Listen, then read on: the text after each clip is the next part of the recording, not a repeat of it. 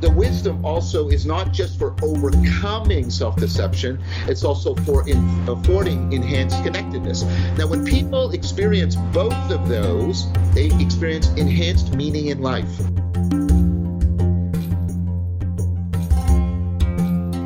This is Glenn Murphy with NC Systema, and this is Systema for Life.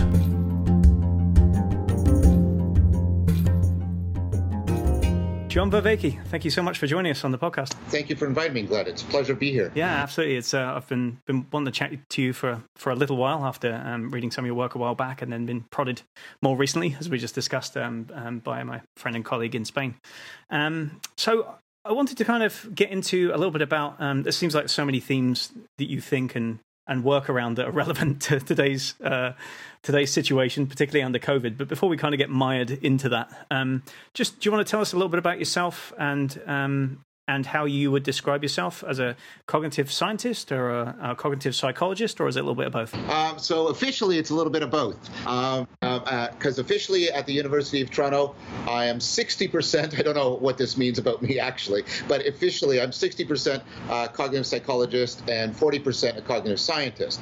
But I've actually been doing cognitive science at the University of Toronto longer, and I'm currently the director of the cognitive science program. So although it's 60-40, it's really more like 50-50. So pretty much I work in both areas, and they overlap a lot, of course. And my work, it has a lot to do with actually bridging specifically between psychology and cognitive science. But I also have a lot of training in philosophy. I have 3 degrees in philosophy as well. So I can bring philosophical, conceptual theoretical analysis to bear on issues in psychology and cognitive science. And that's because philosophy is considered a proper part of cognitive science, at least one important aspect of philosophy. And so you can see why topics like wisdom would draw on all 3 of those areas. Obviously, it's got a philosophical heritage, an aspect, psychological components about cognition, and then cognitive science are going to get actually into information processing ideas about intelligence and rationality and wisdom. So a lot of my topics of the areas I work on actually involve all 3 of those hats being worn, maybe not at the same time, but at least interchanged very quickly. Yeah, it seems it's been so nice to see the resurgence and interest in philosophy in recent years because of cognitive science, right? It's almost like it was pushed down for a while, like, that's not real thinking, that's not science, but we'll kind of pay lip service to it. But in the last few decades in particular, it seems to be an enormous resurgence, and the idea that there are deep connections that we've been ignoring for a while that maybe we knew about a while back that we're just rediscovering the hardware for. Yeah, I mean, and part of that has been also a resurgence of topics, often initially introduced through cognitive science, like wisdom and consciousness and altered states of consciousness. That's very much the case. So, for example, the cognitive science program at the University of Toronto is, I think, the only program. It's growing like very powerfully, but it's the only program that has a humanities component that's actually growing. In general, cognitive science has been it's a reciprocal relationship, but cognitive science has been a significant boon to philosophy and to some degree also anthropology. Right, gotcha. So, and you're also an experienced practitioner and teacher of Tai Chi Chuan of different forms of meditation too, maybe Vipassana and Metta, is it? That's right. So I have taught sort of professionally, I guess about 20 years, Tai Chi Chuan, Vipassana meditation, metta contemplation, some aspects of Qigong. I do a live morning class now since COVID started to try and help people called Meditating with John Vervaeke, where I've taught Vipassana, Metta, a non-dual practice called Prajna. I've taught related practices of Qigong, some basic Tai Chi, walking. So yeah, very deeply. And I also study those things academically as a scientist. I've published on mindfulness. I've published on altered states of consciousness, mystical experiences. I've run an experiment trying to get published. I've published on flow states, stuff like that. So excellent. So which came first in that particular chicken and egg? Was it the hard science first and the cognitive science that led you back towards that, or did you open up with martial arts and mindfulness and then go the other way? Well, the pathway is a little bit convoluted. I came out of a religious background, but then I rejected that, and then I was hungry. This is now reflective. I wasn't fully aware of this at the time, so I'm speaking with hindsight bias, as we all do. But yeah, as we all do. I was seeking the kind of functionality for meaning making and connection and self transcendence that religion promises to afford, and sometimes it fulfills, right? And because I had found the fundamentalist Christianity that I've been brought up in too restrictive, even traumatizing, I had rejected a religious framework, but I was still hungry. And then I encountered philosophy. I encountered the figure of Socrates in university, and also the figure of Jung when I was just ending high school. So right about that time, I was introduced to this project of sort of seeking wisdom and self-transformation. So I went on in philosophy. But as I went on, the topic, it's paradoxical given the name of the discipline, the love of wisdom. The topic of wisdom just dropped off the table. It didn't, you couldn't take classes that had anything remotely to do with it. It was all technical issues about justification and skepticism. So I continued on with that project because I found those skills valuable and useful. But my hunger for the cultivation of wisdom and self-transformation was not being satisfied. So I just sort of randomly took up. I went to this place, and I was so fortunate because they taught an ecology of practices. They taught Tai Chi Chuan, Vipassana, and Metta, and a bit of Qigong as an integrated ecology. And that's where I started really getting interested in martial arts and mindfulness, because I found it was satisfying this hunger for wisdom, if that doesn't sound too pretentious. No, not at all. But I was getting progressively dissatisfied with formal academic philosophy. So after my MA, I stopped philosophy.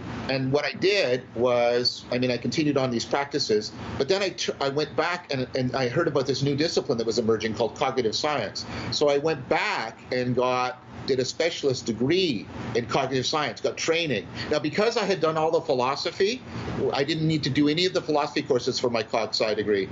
So that meant I was able to take actually more psych courses than most people do for their psych degree. So I got a degree in cognitive science, specialization in psychology, and then I went back and started doing my PhD on cognitive science. By that time, people in cognitive science and the beginnings of cognitive psychology were starting to talk about mindfulness and flow and altered states of consciousness and wisdom. So I began to be able to teach about these things just as everything was coming together for me. A happy confluence. And so, yeah, it was a really happy confluence. So that has continued for me. And then what happened for me, and this was, again, a fortunate instance of where a bias actually turned out to be functional. We think that everybody is similar to us, right, and has the same interests as we do. But that confluence between cognitive science and mindfulness and wisdom that I was experiencing, I noticed that it was pervasive amongst my students. And so while I was doing it initially just to try and understand these phenomena and also for my own self-cultivation, I woke up because I was so impressed by how this confluence was so appealing to so many of my students. And it very quickly became the center of my work and much more of a vocation even than just a profession. And that's how I got into stuff around wisdom and mindfulness and the meaning crisis. Right. Yeah, so that's something I want to kind of dig into a little bit, this idea of a meaning crisis. It's something you've talked about, and you talked about recently at the Embodied Movement Summit, hosted by Evolve, Move, Play, and Brave Kelly and all those guys as well. And this idea that we're in the midst at the moment of a kind of a dearth of meaning in our lives, for want of a better word, the Western world kind of thing, right? Yes. What does it mean to you to say that we're in the midst of a meaning crisis? What have we actually lost, and how did we create meaning in the past? There's a couple different aspects to that. I have a long series on YouTube called Awakening from the Meaning Crisis, which is 50 episodes, and each is an hour long. So it's hard to compress this argument into. Sure. Yeah, absolutely. I'm asking for a little bit of charity on your part. You're going to be very lazy. You just go with the Cliff Notes for this one. Here's a way I often get a sort of it's not an elevator pitch because it's too long of an elevator ride, but initially maybe a point of good access. The fundamental idea is to understand that your cognition, that aspect of functioning of your brain that makes you intelligent and a problem solver.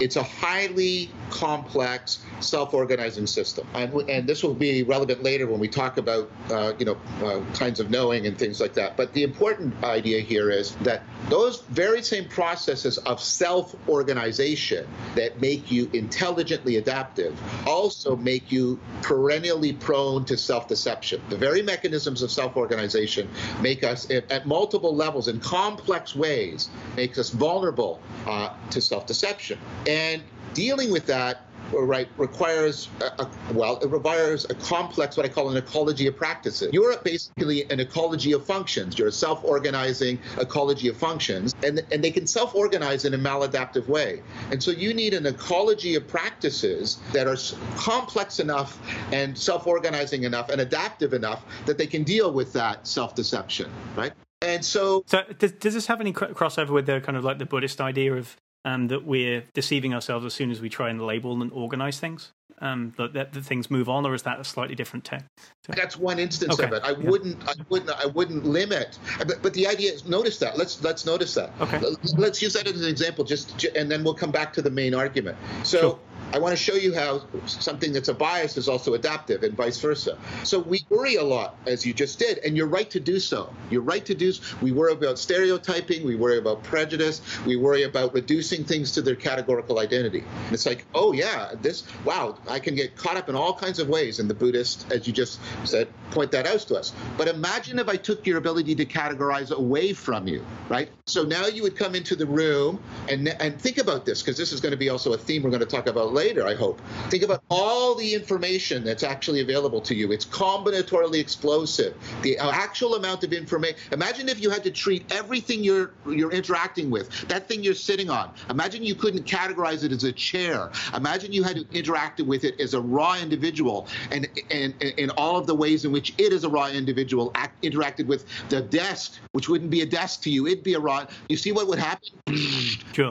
It'd be a kind of like a bad LSD trip or something. Really bad LSD trip. Yeah. So this is a process I call relevance realization. Your brain is really, really powerful, and this is the ability that we're finding it difficult to give to artificial intelligence. Your brain has this powerful ability to zero in on relevant information, right? And ignore irrelevant information. You depend on it. But notice how you zeroing in on categorizing makes you ignore a lot of information that might turn out to later be relevant. And that's how you fall prey to bias and stereotyping. Did that work for you as an example of what I'm talking about? It did, yeah. So let me see if I can paraphrase to see whether or not there's any aspect of the understanding that was lost there.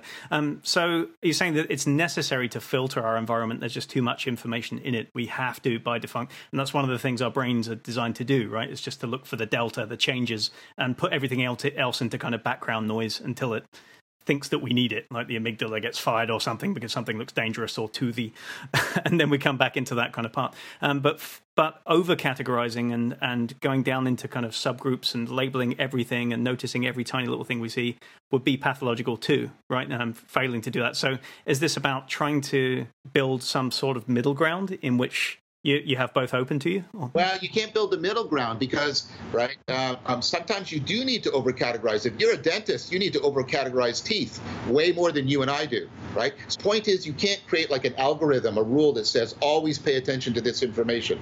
So there's no algorithm for how you can pay attention, but you can't pay attention arbitrarily either, right? Because then you just be lost in this morass and it'd be chaos. So what you have is very complex systems of self-organization that are your brain is constantly evolving its fittedness to the environment. The way natural selection is constantly evolving animal morphology. And there isn't perfect design. Animals, species are constantly evolving because the environment is constantly changing. Now, that is all wonderful, and it is massively complex and self-organizing, but it means your capacity, because we just chose one tiny example, categorizing. You have all kinds. So think of yourself as having massive filters that filter each other and they are constantly reconfiguring how they're filtering. So your capacity for intelligence is massive, but correspondingly, your capacity for complex self-deception is also massive. Yeah. maybe that's playing out on the global political scale right now as well. Yes. Now, let's call that those comprehensive of self-organizing patterns of self-deception. Let's use an ancient word for it: foolishness. Okay. Because foolishness is different from ignorance. Ignorance is when you just lack knowledge, right? And so you overcome ignorance by acquiring knowledge. But foolishness is about self-deceptive, self-destructive patterns of behavior. And therefore, overcoming foolishness requires something different. It requires wisdom. Wisdom is this capacity for creating a counteractive ecology of practices that will counteract and help counteract your propensities to self-deception. So cultures perennially across space and time have created rich ecologies of practices in order to help people deal with self-deception. But there's another issue. Sorry, this is a bit of a thing, but I'm trying to answer questions. It feels like Arabian Nights. You have to get one story finished before you can nest it inside of another one. Russian dolls. So notice something else that I just, when I talked about that relevance realization, how it fitted you to your environment. You sense that you belong in that room, right? You are connected to your environment, and you and I are connecting. And so it turns out that because it's so central to our cognitive agency, that we are highly motivated to improve these connections, the connections to the world, to each other, and to ourselves, because we got to connect our body, we got to connect to our body and through our body. So people also hunger not only to overcome self-deception, they also hunger to improve these, what I call religio, which actually meant to connect and bind together. They want to enhance this sense of connectedness to each other, right, to the world and to themselves. And so the wisdom also is not just for overcoming self-deception, it's also for affording enhanced connectedness.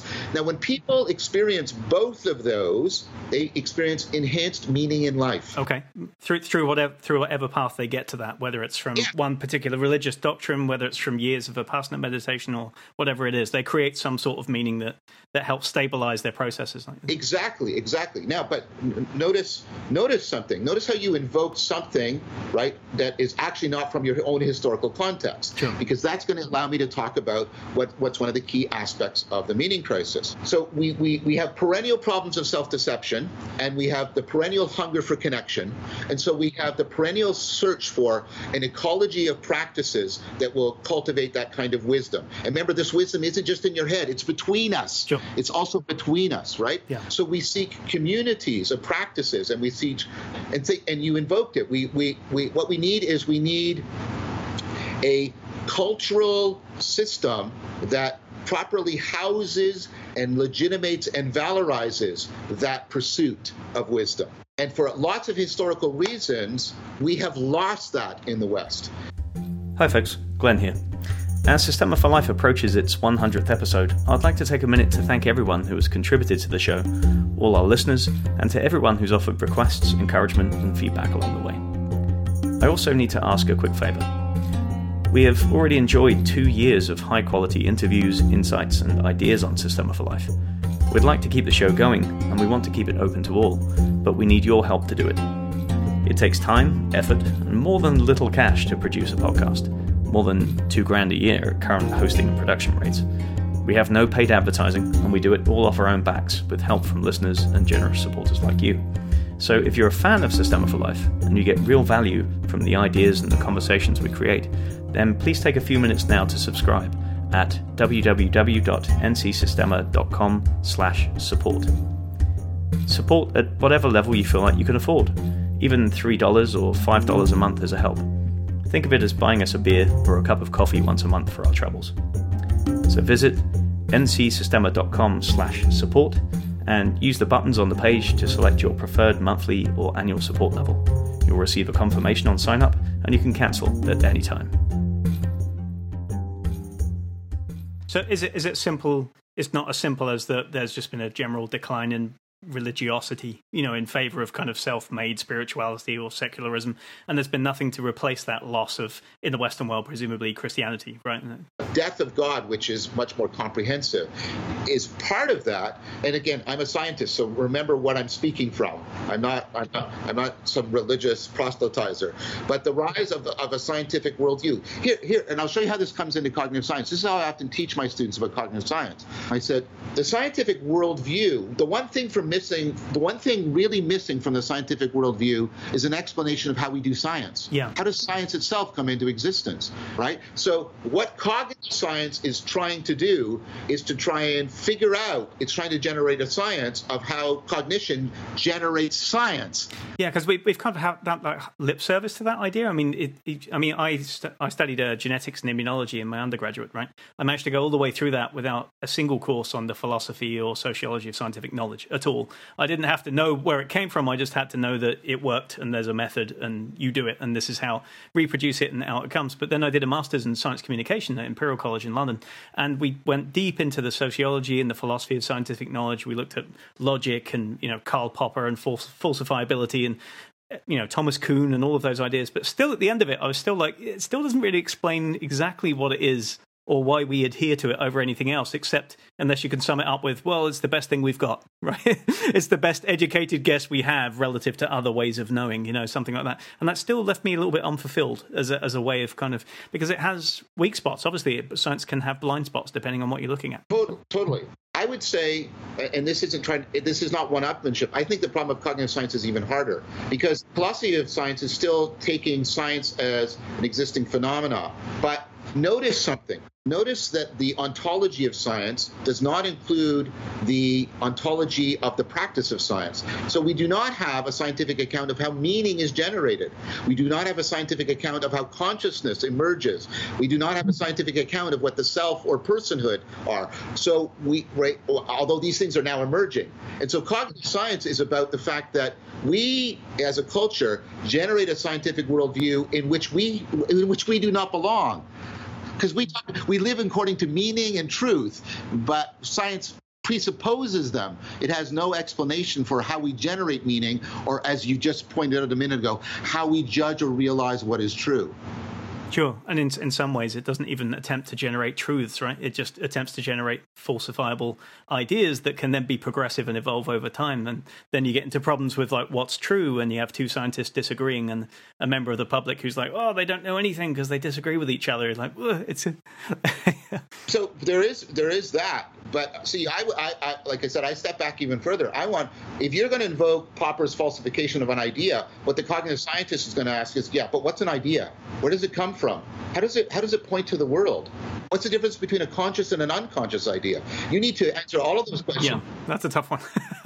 Yes. Okay, so what I mean is you as a cognizer don't actually fit into the scientific worldview. So it's not only that we lost the Christian tradition that gave us our wisdom institutions. I will often say to my students, where do you go for information? The internet. Well, where do you go for knowledge, science, history? Where do you go for wisdom? There's a deafening silence. And what they do is they look for a worldview that will house their attempts at self-transcendence, self-awareness, self-understanding, and wisdom. And the scientific worldview doesn't give it to them because it is not. But cognitive science is trying to close that gap. Do you think it can? Do you think there'll come a point where we have enough information and enough understanding that wisdom in itself becomes something that we can pull apart, categorize, and reapply in a way that's satisfying for people? Well, I don't know. I mean, it's very hard to predict the future of scientific investigation. What I can say is this. I was privileged to just participate and be one of the authors on, and this was led by Igor Grossman, on a consensus paper, sort of the major researchers on wisdom, the scientific study of wisdom, psychologists, cognitive scientists, neuroscientists, even linguists, the major researchers on wisdom. And there is a growing consensus from this science about what wisdom is and how we can understand it and what are the central functions and abilities that are important to it. So I think we're making progress. I think we're making if you'll allow me, I think some of the work I'm doing on relevance realization and all the work in what's called 4E cognitive science is giving us a more profound understanding of intelligence and related things like self-deception and rationality. All of this is growing tremendously, as is the work on the nature of meaning in life and the kind of meaning that is not the meaning of sentences, but the meaning of experience. We're getting a better understanding of that, and consciousness. So all of this is progressing.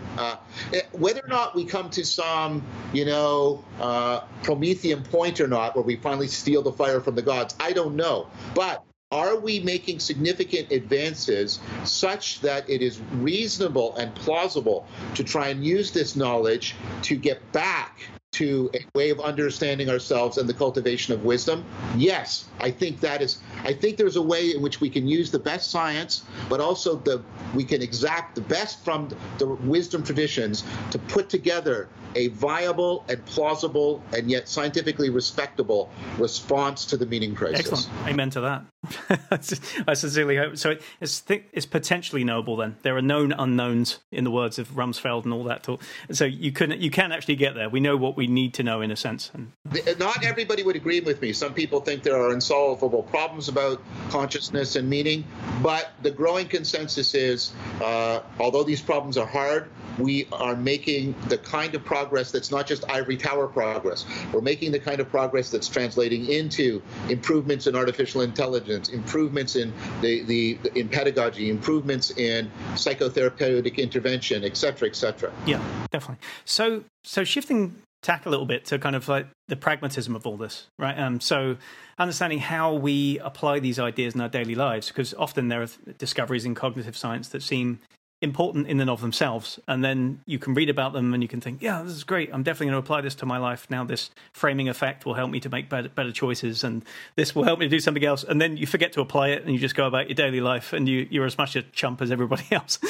In some ways, unless you train. It seems like the training, things like mindfulness or martial arts or ways of training and practicing those things are really what embeds it. It's not the knowledge and receiving the information. It's actually applying it and seeing it applied and succeeding that our brains seem to take notice of and move on with. So with that vein, what application do you feel like this potential kind of synthesis of other paths to wisdom and cognitive science as a way of kind of passing out what it is we can know through science, what kind of value would that have in today's society? And I'm putting it in the context of a society which at the moment is, at least in the Western world and the United States, seems a little bit lost, a little bit, like you say, without meaning, and where people either latch on to kind of off-the-shelf philosophies, or they kind of spiral around, kind of butterflying between philosophies, never quite latching onto them a lot of the time. So what do you feel like we have to say about that? Well, I think there's a lot to say about it. I mean, Leo Ferraro and I have talked about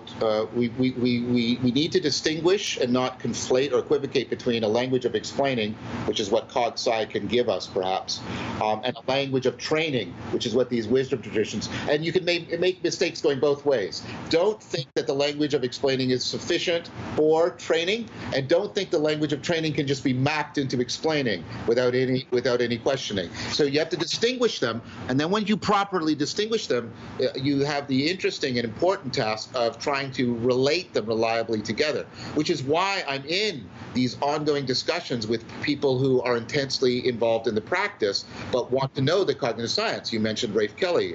He's a good friend of mine. And so what is coming out from that is what you might call the bridge building between the language of explaining and the language of training. And what's helping doing that bridge building, I think, and I think the Movement Summit really pointed this out, is for people to start understanding some of the insights that come from what's called 4E cognitive science about how embodied, embedded, enacted, and extended our cognitive processes are, how much our cognition is, like I say, an ecology of functions. And so one thing that comes out of that, one thing that's germinated in my mind because of my own idiosyncratic past within the wisdom traditions and what I've seen in cognitive science is this idea of an ecology of practices. The idea that And it obviously has precursors like the Eightfold Path of Buddhism, right? So the idea of what I want to do is I want to create a dynamical system of functions, of practices, because practices have relative strengths and weaknesses, and you can put them into relationships of complementarity so that they can self-correct, and you can also layer them. So you can get you can get like looping self-correction, you can get layering of functions, right? So that's why I talk about it in ecology, because I was taught an ecology of practices. I was taught Vipassana, which basically, it's a meditative process in which you're moving in and you're stepping back, right, and looking at your framing. But I was also taught Metta, which is a contemplative practice for looking out and seeing the world. I often use the analogy of cleaning your glasses. So Vipassana, normally we're not aware of how we're framing the world, right? We're like the lenses, and you have to, Vipassana trains you to step back and look at, right? But, how do I know if I've actually cleaned my glasses? If I just do this forever, it's really hard to tell. You know what I need to do? I need to put them on and look out and see if I can see the world in a different way. And that's a contemplative practice. That's metta, right? And then what I need to do ultimately is develop something that gets me to the grounding relationship between that in and out. That's those practices that take me into non-duality. You see, that's prajna practices. So I put metta and vipassana into, right, what's called opponent processing, a relationship of self-correcting complementarity. Okay, like a dynamic balance. A dynamic balance. But they also are a platform that I can layer on top of that prajna. Prajna is a practice that gets me to, take the moving in and moving out and turn it into all at once, non-duality. So do you see what I mean by linking and layering? And so you can get an ecology of practices that builds up. And having a sophisticated understanding of different cognitive functions and that self-organizing process helps me it helps me construct, and it also persuades me that I should construct an ecology of practices. This is the best way of trying to deal, I would argue, with the need to overcome self-deception and to satisfy the hunger for religio, the hunger for connection. Right. So with that, I think I'd like to really drill down a little bit on just kind of one example of using, obviously I'm a little biased here being that I'm a martial artist and lifelong and I teach martial arts, kind of using martial art, and particularly the one that we practice and study most, Systema, the Russian-derived martial art, which is actually based up there in Toronto. So they have the world head of Systema outside of Moscow is right there on the Glen Cameron Road up there. So it's not too far from you. But so it's interesting, that phrasing of ecology of practices. I haven't really heard it put that way before, but it seems to me that part of the path that I followed, and a lot of the people that I know that train Systema have followed, has been that they started out looking for one thing in martial arts, and it might be just that they felt afraid, or they felt insecure, or they felt broken in some way, or traumatized, and they practiced martial arts in order to make themselves feel tougher and less insecure, right? And then some people obviously get enjoyment just from the physicality of it. They can experience flow states when they're in competition. For those that do competitions, if you're doing something else like an internal practice, like Taiji or Bagua, something like that, then people often look for something else. They're looking for kind of what are the founding relationships between yourself and the ground, and like how do you spread and distribute pressures, and then how does that work in relationship with other people? And in doing that, they come to understand a little bit more about the movements of their mind, right? If you tend to yield to people, without grounding, then you tend to be a pushover as a person, right? Like psychologically. But if you stand your ground all the time, you're stubborn, and that has its limits as well. And there are these kind of implicit connections between physical behaviors and kind of embodied thoughts, right? And that go both ways, obviously. And that's obviously something you've talked a lot about with Rafe.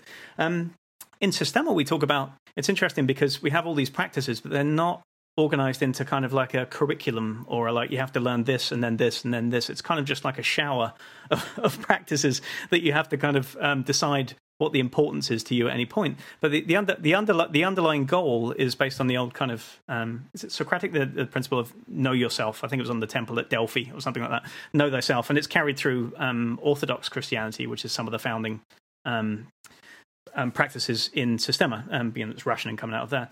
And so essentially, you've got these four pillars of breathing, structure, movement, and then relaxation. And relaxation based is like a control of where your tension and pressure goes, in a sense, like physical or psychological. Yeah. So essentially, what it's doing is it works as a martial art, and you can punch people with it and throw people around and things. But the reason why we practice is almost as a moving meditation, right? Yeah, you're actually examining the relationship between thought, intent, emotions, and then the physical structures and the resultant movements and actions that come out of that and how they're changed. So we'll literally do exercises like when somebody's grabbing you, they'll hold on to you and they have to push and pull you around, and you don't try and resist anything. You just hold an idea in your mind like disgust. And you notice that your body then becomes heavier, more difficult to move, but also kind of more cumbersome. If you conjure indifference instead, then you become very easy to move. You don't care about him, but too easy to move, right? You can both go down in a heap because he pulls you around too easily. And then if you conjure curiosity, something else entirely happens. You become stable, connected to the ground, to your environment, to the other person, and it's almost like techniques and movements seem to suggest themselves. So it's this very interesting kind of layers, and this is just one of many kind of practices that we do to try and kind of analyze these things. But it strikes me that martial arts for me have kind of like a unique palette of options within them, and I'm sure there's corollaries in Tai Chi that you could talk about as well, in combining movement and mindfulness, right? What people often do is that they'll do yoga for their mindfulness practice or something, or Vipassana for their mindfulness, and then they'll be runners, right?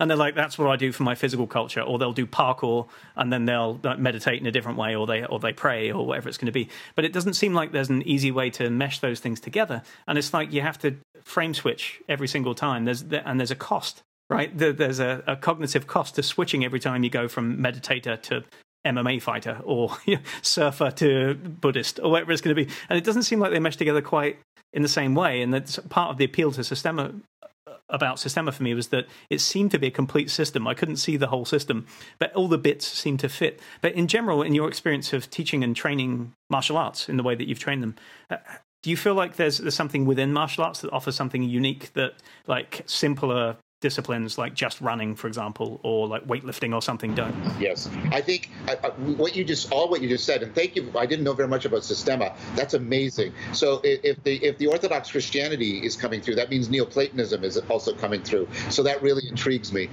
because the Socratic know thyself. So I think let's qualify that, because I think you did it in an important way.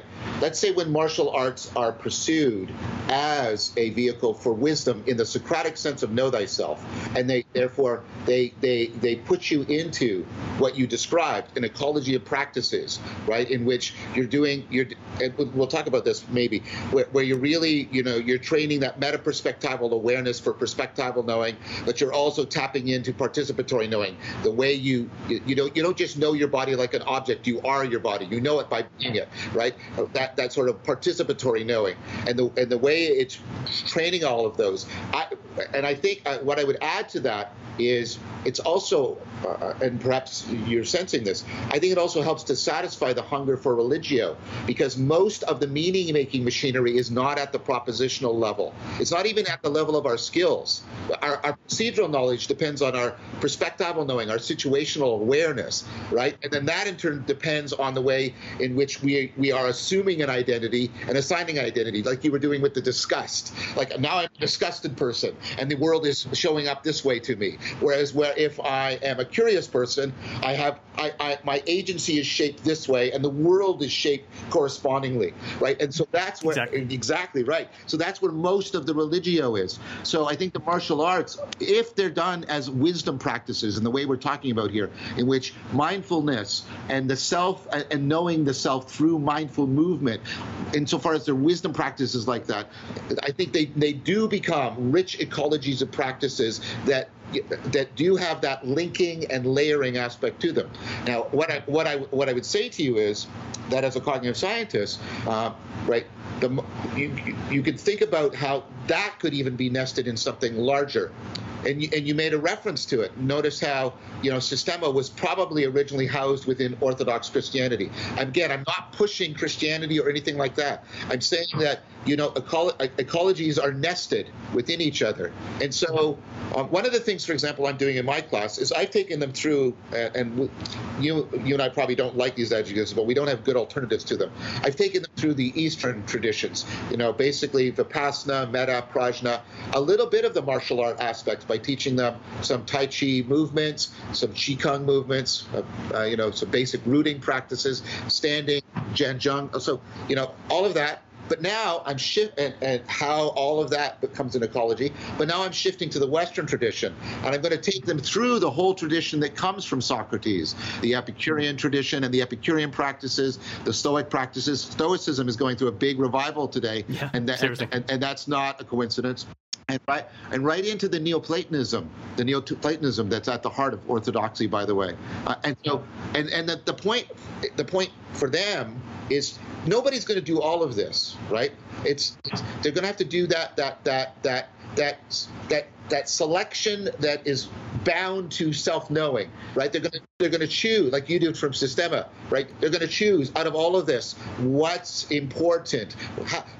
What they're going to do is they're going to find for them which practices address these perennial concerns and which configuration is the best for self-correction and self-organization. And so while there is a science of the functions and the self-organization, there's a pluralism in how everybody's ecology of practice unfolds. And so I think the martial arts is it's a family of things that should always form a significant component of any wisdom cultivation. Yeah, I agree, 100%. So there's another aspect I think of martial arts culture is that, and this goes across, I've practiced many, I trained for like 14, 15 years in Aikido, and I'd lived in Japan a couple of years and studied there in the traditional dojo, all that kind of stuff, and before that karate and jiu-jitsu and other stuff, so mostly Eastern stuff before I took on Systema, interestingly. And they have some slightly different ethos because they're based on Shinto, or they're based on Buddhism, or they have slightly different underpinnings on that kind of thing. But one common thread that I saw through all of those is that the path to knowledge is not through sitting around thinking about it, like just contemplating, right? That the path to knowledge is by doing and then finding out. You know what I mean? Like trying things out and then finding out again. And in Systema, that seems to be a very common thread, that it's important to know yourself, but that you can only know yourself by testing yourself in a sense, right? And in the Stoic sense of just like, is this condition that I so feared, right? If I get somebody to stop me from breathing, if I get 6 guys to lie on top of me, and then see if I can feel where the beginning of emotion of panic comes from, and then see if I can move that around and manifest it in a different way in my body. And then once I've cleared myself of that, can I just move these 6 guys off of me calmly, right? Things like that. It's very, very interesting. But it seems like that you could study it and you could look at it and you could watch somebody practicing and read about Tai Chi, or you could read about Systema. But the really useful knowledge, like 98% of it, is actually embodied, right? It's something that your body does, and then that's what it manifests over time, and then that's reflected in your thought patterns, and not really the other way around. And that seems to me to be a really valuable antidote at the moment to the idea that we're kind of robots, robot bodies with computers that take in information through and I think this partly comes from the development of psychology through the information age at the same time, and metaphors being used, like the same metaphors about memory and capacity and things like that, as we develop computers, because we didn't have any other language for talking about the brain, right? But now we're, I think, starting to get away from that a little bit. But the it's there, right? Already the metaphors are kind of sunk, and it's difficult to get away from them sometimes. But do you think then there's some value to not pushing, but to realizing the value of physical culture in undoing some of these problems that we have in society today, including the meaning crisis? Well, very much. And I alluded to that, and then you picked up on it, I think, very astutely. The computer metaphor, it accelerated something that had been going on for quite some time, which is we have tended to reduce knowing to propositional knowing. That's what computers are. You create syntactic, right, propositions, and then you manipulate them logically, right? If this, then this. Exactly. If not, then... Exactly. Okay. Exactly. Yeah. And the rise of the academic world only makes that worse, because all we do is generate theories. And what has happened is we tended to forget all the other kinds of knowing.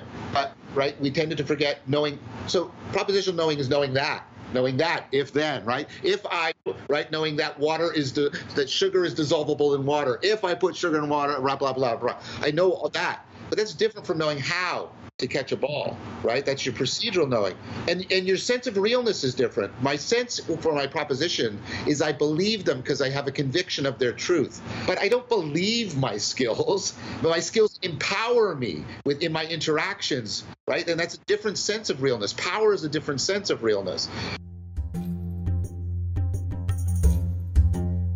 To all our listeners and Systema fans around the world, NC Systema have moved all of our regular classes online, live streaming group classes via Zoom, most days at 6:30 p.m. US Eastern Standard Time, plus daytime classes on Tuesdays, Wednesdays, and Sundays. Please consider this an open invitation for you and your students to join us for the duration of COVID, to come together online and to keep our skills and our groups alive. Payment is on a sliding scale relative to where you're at and what you can afford. Visit ncsystema.com/online to sign up today. Join us. That's really interesting phrasing, because that's something, again, as you said, there are different things in different parts of your kind of career and development as an artist, where different things jump out at you and emphasize themselves. And within the last 3 years, power has become all encompassing in my head. Not the development of power like over people, but the idea of intrinsic power that doesn't require any additional effort in order to be to move things or create actions in the world. So that's fascinating that you chose that word.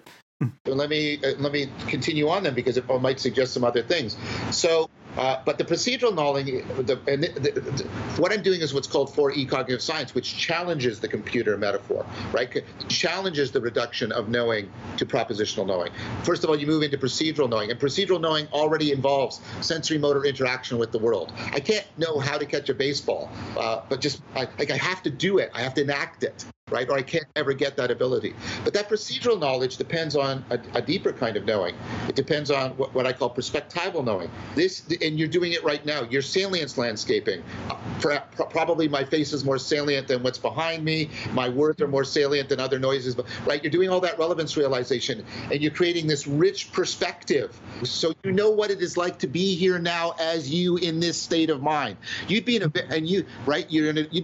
have very different perspectival knowing if you were drunk right now, for example, right? Yeah. Now, so what does perspectival knowing give you? It's the situational awareness you need to acquire and apply your skills. Now, what's the thing you get out of situational awareness? Well, we now have a thing that helps us study this, which is virtual reality. Virtual reality, and so what are people looking for, and what makes virtuality real for them? It's called a sense of presence. It's a sense of the here now-ness, right?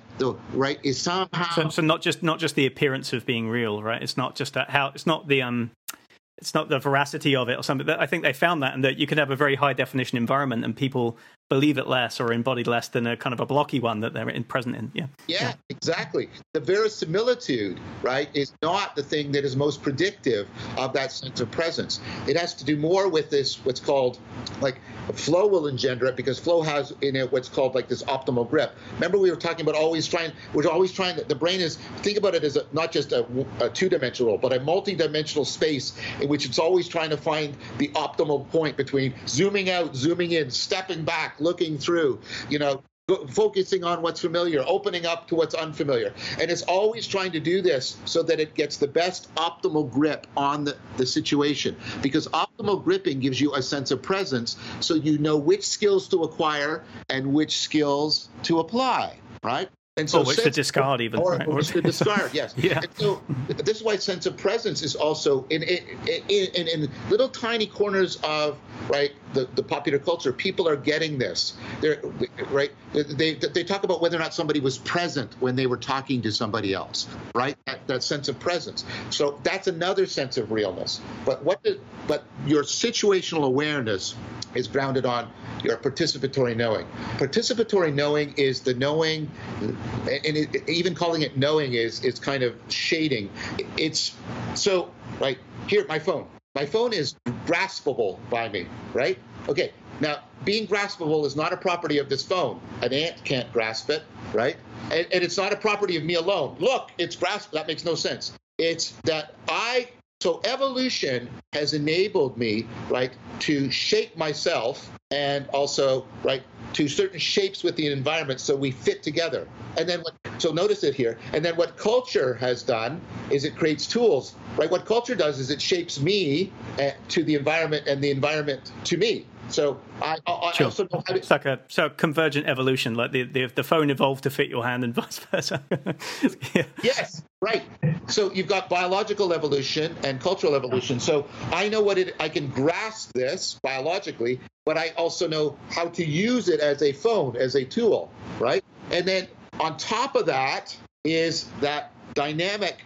Remember, we talked about cognition as this dynamic moment-to-moment evolution of your fittedness, your optimal gripping. So I can grasp it because of how the biological evolution shaped me and the environment, what's called niche construction, and then how culture shaped me and the environment, and then how my cognition is shaping me right here, right now, so that I can have a particular conversation on this phone.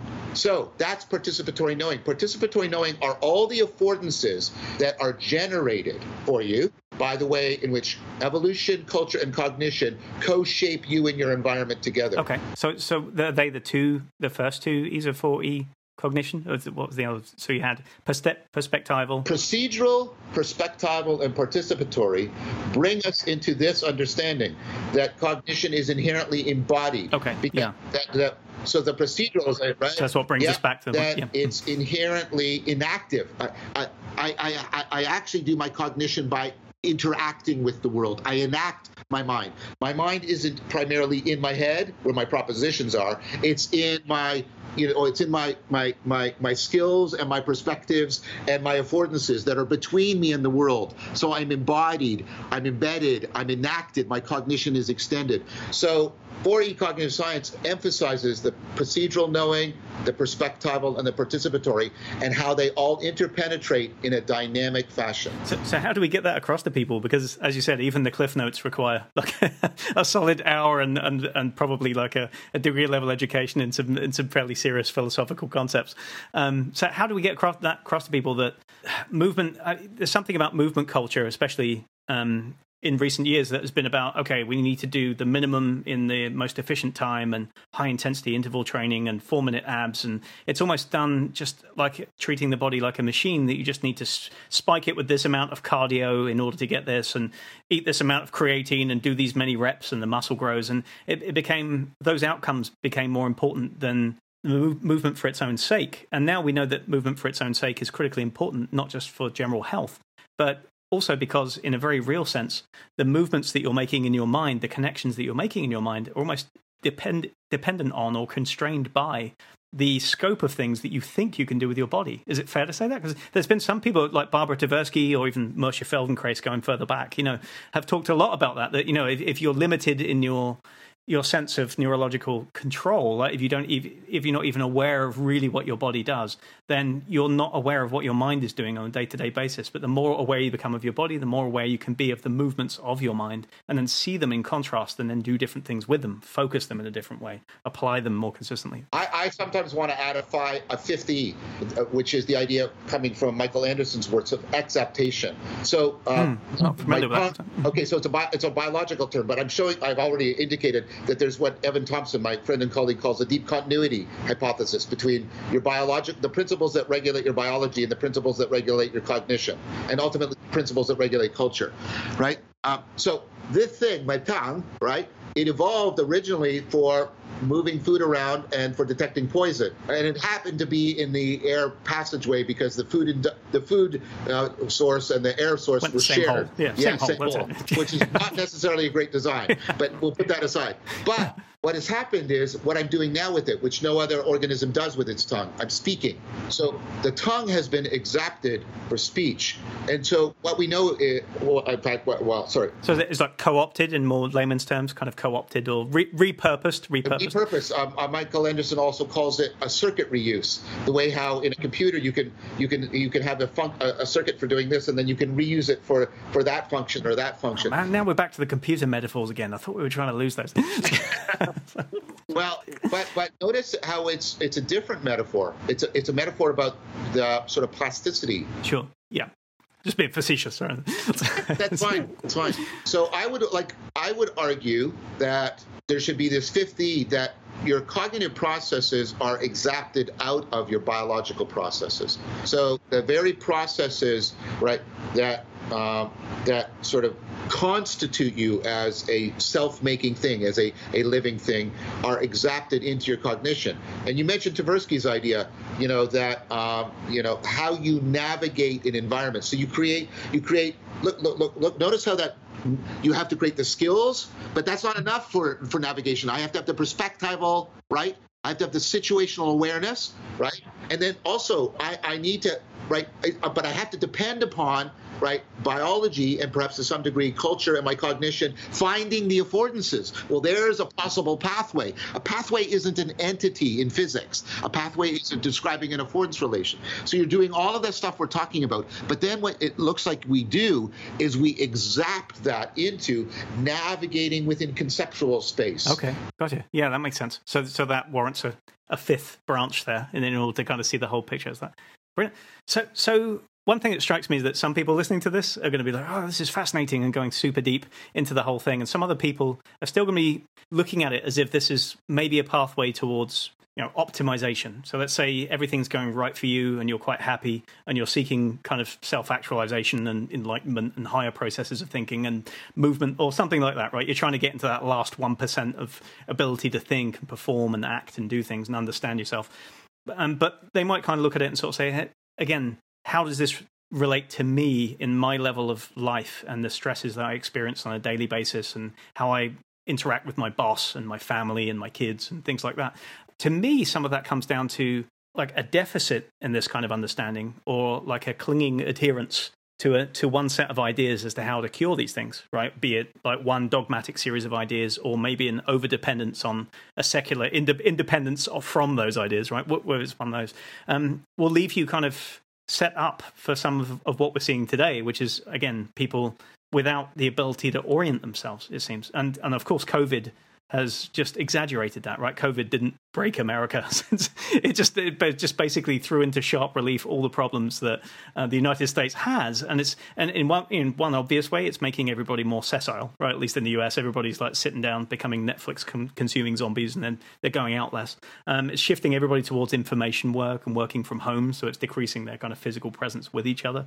It's constrained the aspects of physical culture they might have enjoyed, like going to the gym or the dojo or even like social fitness things like CrossFit. Some of them are still going on in parks, but it's just considerably less fun if you haven't got your little base to go to and you have to do it in masks and things. It's just people are kind of dropping off with it.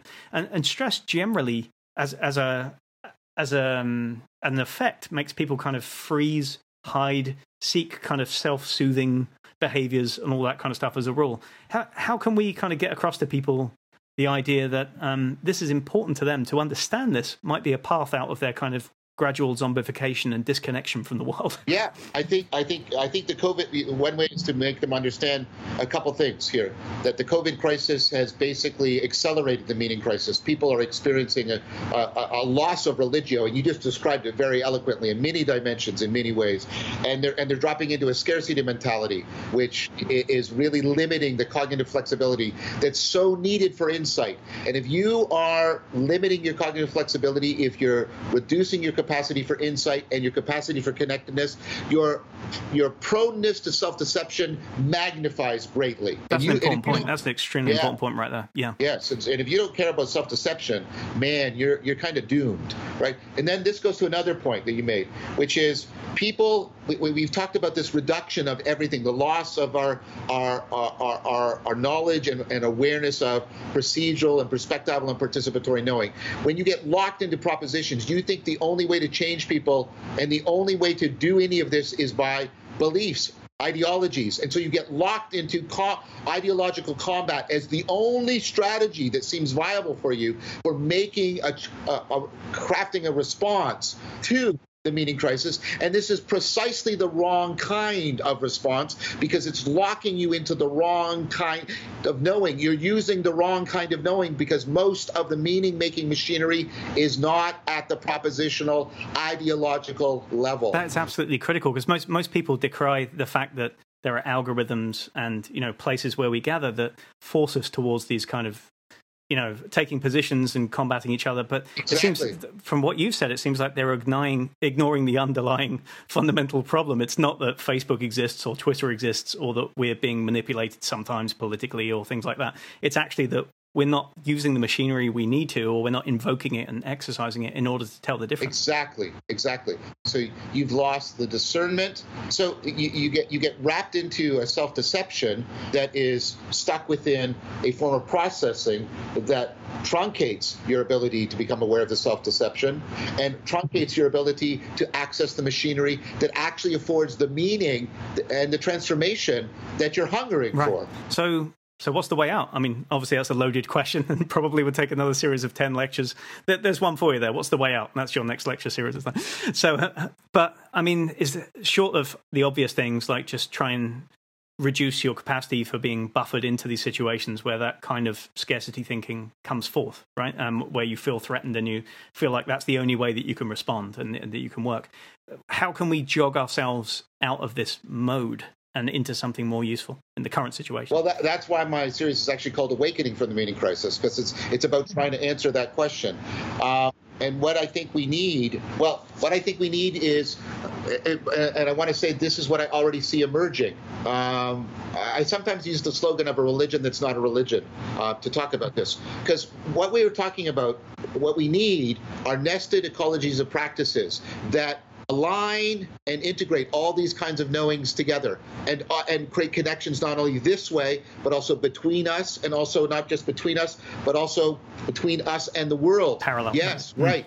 And that bring us into the cultivation of wisdom and the comprehensive transformation of our cognition and our communing with the one kind of thing that we've done culturally in the past that's done that and housed these nested ecologies and practices as have been religion. Now, the problem, I would argue, and I'm very respectful for religion because they generate and continue to home all of these wisdom practices, and they matter to people, and I'm very respectful for that. But I think that many of the existing religions do not have, let's take a religion that think about how a lot of Buddhism is coming into the West, and it's largely about just sitting and meditating, and the movement aspects of the wisdom tradition are not present, right? Do you see what I mean? Right? And so what you need is, we need something that says, what we need a framework that does a bunch of things for us. It creates a nested ecology of practices for transformation in wisdom, but it's how it can be properly housed within the dominant scientific worldview. Because if we're waiting for science to disappear, or we're going to deny science, look what the hell has happened to us because we tried to deny science right now. That's not an option for us. Let's just reinforce that right now. But in case there's any people taking the wrong meaning from what we've said, we're not implying that we should deny science or let go of it. Right? It's definitely very, very handy. Right. So that's kind of what I mean by saying it's religion that's not a religion. But it also has to do something else. It has to help facilitate what happened at the Movement Center. There are all these emerging ecologies of practice in which procedural, perspectival, and participatory knowing are being cultivated, and they're being cultivated for wisdom and meaning. And we need to help afford those communities growing together and growing in a co-op, dynamical system together, so that we create an alternative culture, what Stephen Baxter calls a culture of awakening. And that's also what a religion that's not a religion should help to do. And I think that, and I'm not trying to found a religion, that's ridiculous and preposterous. I'm talking about something that's already happening and trying to use the best tools of cognitive science to try and facilitate it and enhance its emergence. That's what I more like a movement, a cultural movement, though. Yeah, absolutely, right? Yeah. Do you feel like there are some places that are already doing that better than others, or where that idea is kind of, where it's kind of germinating more strongly? It seems like some of the anti-science kind of aspects in some places in the United States would hold that down to begin with, and it seems like there's a stark difference between the hippies on the coasts who like to practice movement and embody things, and the down home folks who just like to get on with life and practice, and they might have their religion or they might not, but they're not interested in these kind of lofty ideas about how we might develop or something like that. And so there's kind of a split that way, it seems, within American culture, right? And what could unite them? And have we got any models for it in other countries or other cultures where it seems to be working well? Because it seems like I've just started reading a book by Tyson Yunkaporta called Sand Talk, about I don't know if you're aware of that. I only got made aware of him through a friend recently, and he's basically speaks on Aboriginal indigenous culture in Australia and how they have circular concepts of time. They have completely different ideas about sustainability, and the whole book is kind of a flip of anthropology in which he uses indigenous ideas to look at all of science and all of kind of progress in the Socratic method, and sort of saying that's just one way it could have gone, and it could have spread a whole bunch of different ways. And in that, he talks about how in Australia, at least, it seems like there's two ways. It's like you call in other ways of knowing as a kind of, I don't know, as a token gesture. Like, oh, let's see what the nice little indigenous people with their wisdom have to say. And then once they've had their say, we can take what we like and take a couple of things and apply them. But basically our operating system here is hard science on what we're working with, but we're not really working with them. Are there places or cultures that integrate those kind of different ways of generating wisdom well, do you think? We have in the past. I mean, so in the past, this is why I'm so interested in Neoplatonism. Neoplatonism was simultaneously sort of the best rational, intellectual, scientific take on the world, combined and integrated seamlessly with a set of spiritual practices for transformation and the cultivation of wisdom. Now, I'm not advocating that we return to Neoplatonism any more than I think we should advocate returning to the Aboriginal worldview. We can't unlearn the axial revolution. That's not an option for us. But taking a respectful look at this, and by the way, that's why Neoplatonism was absorbed into Christianity and formed such a big basis of Eastern Orthodox Christianity, because it did that. It actually integrated the science and the spirituality together. So we have done it before in the past, and I think it is emerging. I don't know if I could put a location on it. There have been cultural movements, though, that are also good analogs for what I'm talking about. Thomas Bjorkman in The Nordic Secret talks about the fact that, I can't. My history on this is not as good as his, and he's definitely aware of what he calls the meta crisis and how the media crisis is part of the meta crisis. Thomas and I talk. But what the Scandinavian countries did at one time, not that long ago, I think it was like about a century or a century and a half ago, they were authoritarian, agrarian, impoverished countries. And then they started this movement called the Building Movement, where they basically created sort of something like secular monasteries, where people went for a while, funded by the state. It sounds like socialism. No, it wasn't. You went there, right? And what you did is you basically, they were secular, but philosophically deep wisdom training centers. And what they realized was, if they were going to change the culture at a socio-political level, they had to change it at a cultural, cognitive community level. And so they created this whole network. It's called the Nordic Secret, of these secular retreats and monasteries, the Building Movement, and they transformed the culture bottom up, and then they were able to graft democracy and a powerful social network on that. So is that what makes the difference between the way that the Nordic countries look at socialism and the way that it's kind of viewed here as like a slippery slope towards fascism or something like that? Exactly. And this is part of the problem, and it goes to what we said earlier. Your ideologies are ultimately regulated by, dependent on, and generated by underlying deeper cultural patterns, just like the propositional stuff is dependent on the procedural, perspectival, and participatory.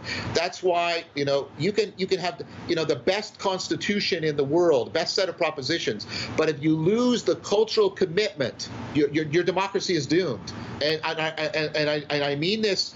I'm a Canadian. I mean this. From a stance of friendship. I'm worried that the cultural normativity that grounds democracy in the United States is being undermined so dramatically that no merely political or even constitutional reform is going to be sufficient for addressing that. Let me give you one example of what I mean. Share that worry.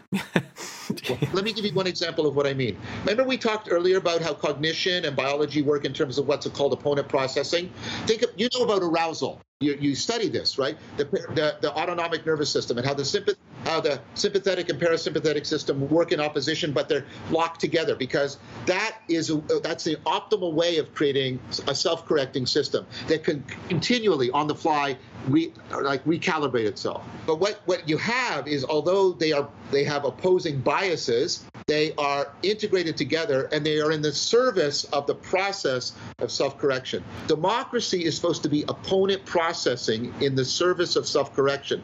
People are supposed to have their primary allegiance to the process of self-correction and understanding that you, my opponent, are the best way in which I can correct myself. That has been lost, and it has been replaced, and this is something Leo Ferrara and I talk about, that has been replaced by an adversarial, destroy the opponent, winner-take-all cultural mindset that I think is absolutely destructive to democracy. Democracy cannot survive in that cultural mindset. That's what I'm talking about. Ironically, the people probably most adherent to those extreme fanatical political viewpoints are probably also locked in the sympathetic nervous state and on a slow path to decline themselves as well. It's can't allow one of those things to take over. Absolutely. Wow. So just to sum up, to round off, if you had a piece of advice for somebody who wanted to get into these modes of thinking, to find out more about where to start, you mentioned earlier on your lecture series, the 50 Awakening from the Meaning Crisis lectures. Are they freely available on YouTube? Do you have to subscribe to them? They're freely available. So that's a lecture series. I also have a corresponding Dialogo series. And I would hopefully I can get the files from you for today to upload. So what I do there is I have these kinds of discussions, these kinds of dialogues, where the goal is not debate, although we challenge each other. The goal is can we together get to a place that we couldn't get to on our own individually. That's the key feature. And so there's lots in there about dialogue, dialogos, dialectic, bridging between science and spirituality. So I have the Voices with Vervaeke. I also do, as I've mentioned, all of these are free. I do every morning for free, the Meditating with John Vervaeke, where they have all been saved on YouTube. I teach you Vipassana, Metta, Prajna, the movement practices that we've talked about, do the whole Eastern tradition, and now we're starting the Western tradition. So that's all freely available for people as well. Phenomenal. Great. And that's okay. I'll post those links along with the show notes here so people can click through and check those out. That's an amazing resource. That's great. I love it. I think I've got about 500 hours of lectures and a lot of practice to get into from coming away from this. Brilliant. And then one final question that was from a friend of mine. How can we kind of pass this on to our kids? How can we not let them kind of run into the same kinds of mistakes that we're having? This might not be a simple answer, but his way of putting it down is like, I'm stuck indoors with a 10-year-old during COVID. What's the best thing that I can do? Is it get her moving, get her meditating? What's the best use of time if we're trying to help another generation avoid the kind of cognitive lock that some of us have put ourselves into already? I mean, I don't mean to sound defeated. There's not a lot you can do with a 10-year-old because they're still in sort of formal operations, sure. Right? They're right. Embodiment, maybe. I can just start with embodiment. Maybe some embodiment practices. You might be able to teach them some very basic mindfulness practices. And then at least the first half of adolescence is really that's being present and connected is important. Now my older son is living with me, right? And now he's doing all of this. He's doing all of these practices. He's engaging in them all deeply and profoundly. And so, I would recommend reading Zach Stein's book on educating between two worlds, because he says we have to change our model of education and bring back the idea of it being more culturally centered and more a way of bridging between generations, rather than just simply preparing people for the market. That has been a disastrous way of understanding education. So I guess now we've got the opportunity, right? We get the chance to push the reset button on education right now, because a lot of the kids can't go to school. They're doing online learning. It's like, okay, what do we send home? What's really important? So get a hold of Zach Stein's book. Watch some of the videos, some of the ones I've done with Zach Stein and Andrew Sweeney. I think that would be a recommendation. And what you want to think about is, until sort of early adulthood, you want to think more about preparing them, just sowing the seeds, right? So that when they turn to this, you've got something to work with, and so like what's happening with my son now as a young adult. He has the propensity for it by the time he arrives at adulthood. So maybe not the motivation earlier on, but maybe he'll find that later. Yeah, exactly. Yeah. So you have to be very judicious and with that sowing of the seeds, and there's a lot of contingencies. Parenting is really hard. It's one of the most challenging things people can do, and I don't consider myself an expert at it. But I do recommend the work of Zach Stein for trying to get us to rethink education in a way that is deeply responsive to the meaning crisis. Excellent. Well, John, I want to be mindful of your time and the meaning you've created here as well. So thank you so much for allowing us to run over a little bit. This has been a fascinating conversation for me, and hopefully we can maybe reconnect at some point further down the line and explore some more ideas. So I wanted to get into your book, The Zombies in West End Culture, and a bunch of other things we didn't have time for, but I'd love to revisit this and talk some more at some point. And in the meantime, I'll post all the stuff on the show notes. And if people want to find you on the web, what's the best URL? Have you got one spot to get to? I have sort of a website, but it's not useful. The best place is to connect to me through the video channel, the YouTube channel. That's the best. That's the best place. I also have a Discord server it's called Awakening from the Meaning Crisis, and there's a vibrant community there discussing my work, doing these practices, creating an ecology of practice. That's a great, and I go on there regularly and do a live Q&A, and so that's a powerful resource for plugging into all of this, like a vibrant community right now that's doing all this work, and it's right there, it's available, it's ready to go. So get on the Discord server, yeah. Well, I'll be doing that right after this. Great. Excellent. Well, thank you so much once again, and hope to see you again soon. Thank you very much. It was a great pleasure. Thank you very much.